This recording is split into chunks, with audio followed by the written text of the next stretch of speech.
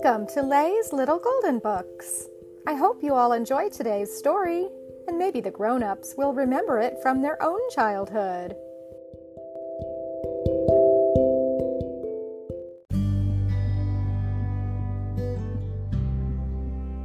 Little Red Riding Hood, as told by Mabel Watts, a little golden book.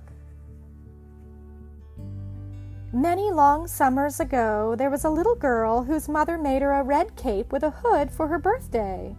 Because it was so pretty, she wore it here, there, and everywhere, and that's why everyone called her Little Red Riding Hood. One morning, Mr. Whittle the woodcutter called at Little Red Riding Hood's cottage in the woods. "Your grandmother is sick," he said, "and lonesome." "May I take a basket of goodies to her?" Little Red Riding Hood asked her mother. "That would cheer her," agreed Mother. "It would make her feel better." Mother put some cookies and some butter rolls and some fresh elderberry jam into a basket. Little Red Riding Hood added a bag of colored jelly beans. Then she put on her red cape and kissed her mother goodbye. "Keep to the path, child," said Mother. "Don't loiter along the way, and don't talk to strangers." "I'll do just as you say, Mother," promised Little Red Riding Hood. Then off she skipped with the basket over her arm and her red cape flying in the breeze. The birds sang merrily as Little Red Riding Hood walked through the shadowy woods. Bunnies hopped, squirrels scampered, fawns peeped shyly from among the trees. "Good morning, friends," said Little Red Riding Hood. "I'm sorry I can't stop to play with you today." She pulled her hood onto her head and sang, "Here I go to Grandma's house, to Grandma's house I go." "Ho, ho," said a gruff, growly voice. "So that's where you're going." And a great gray wolf pounced out from behind a blackberry bush. "Please let me pass," said Little Red Riding Hood. "I must hurry." The wolf peeped into the basket. He said, "All my favorites." "All Grandma's favorites," said Little Red Riding Hood. "Oh, please move aside."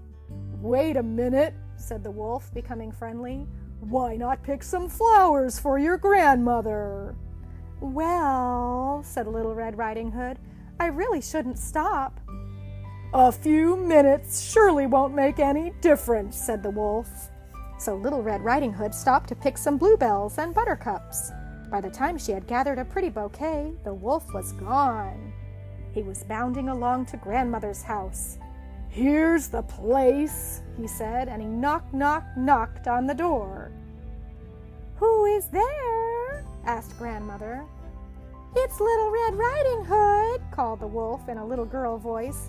"I've brought you a basket of goodies." "Bless your heart," said Grandmother. "Come in, dear." The wolf lifted the latch and laughed. "Boo," he said. Grandmother hopped out of bed and slipped through the open door. Zip! She went through the cabbage patch. Zip! Through the woods. After she had gone, the wicked wolf popped into a nightgown and a nightcap. He put on Grandmother's spectacles and climbed into her bed. "Now I look a little less like a wolf," he said, "and just a little more like Grandmother." Soon there was a knock on the door. "Lift the latch, dear, and come in," called the wolf in Grandmother's voice. Little Red Riding Hood hurried inside. "Why, Grandma," she said, coming closer, "what long furry ears you have."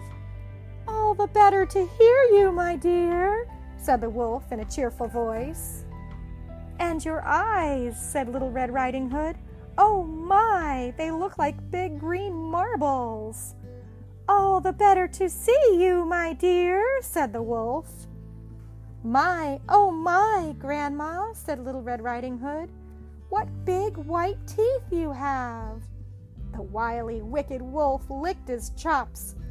"All the better to eat you," he snapped, and he jumped out of bed. But Little Red Riding Hood was quick.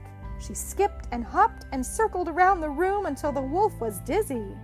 Then she ran through the door, straight into the arms of Mr. Whittle the woodcutter.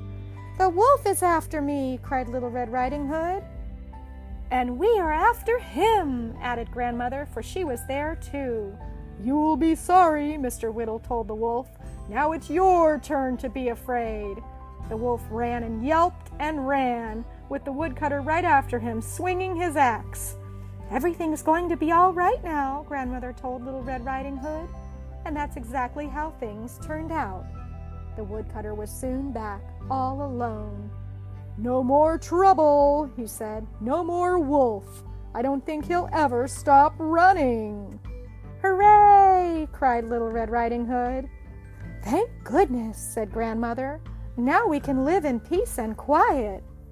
Then all three sat down to enjoy the goodies in Little Red Riding Hood's basket: the cookies, the butter rolls, the elderberry jam, and the jelly beans. It was just like a party. The end.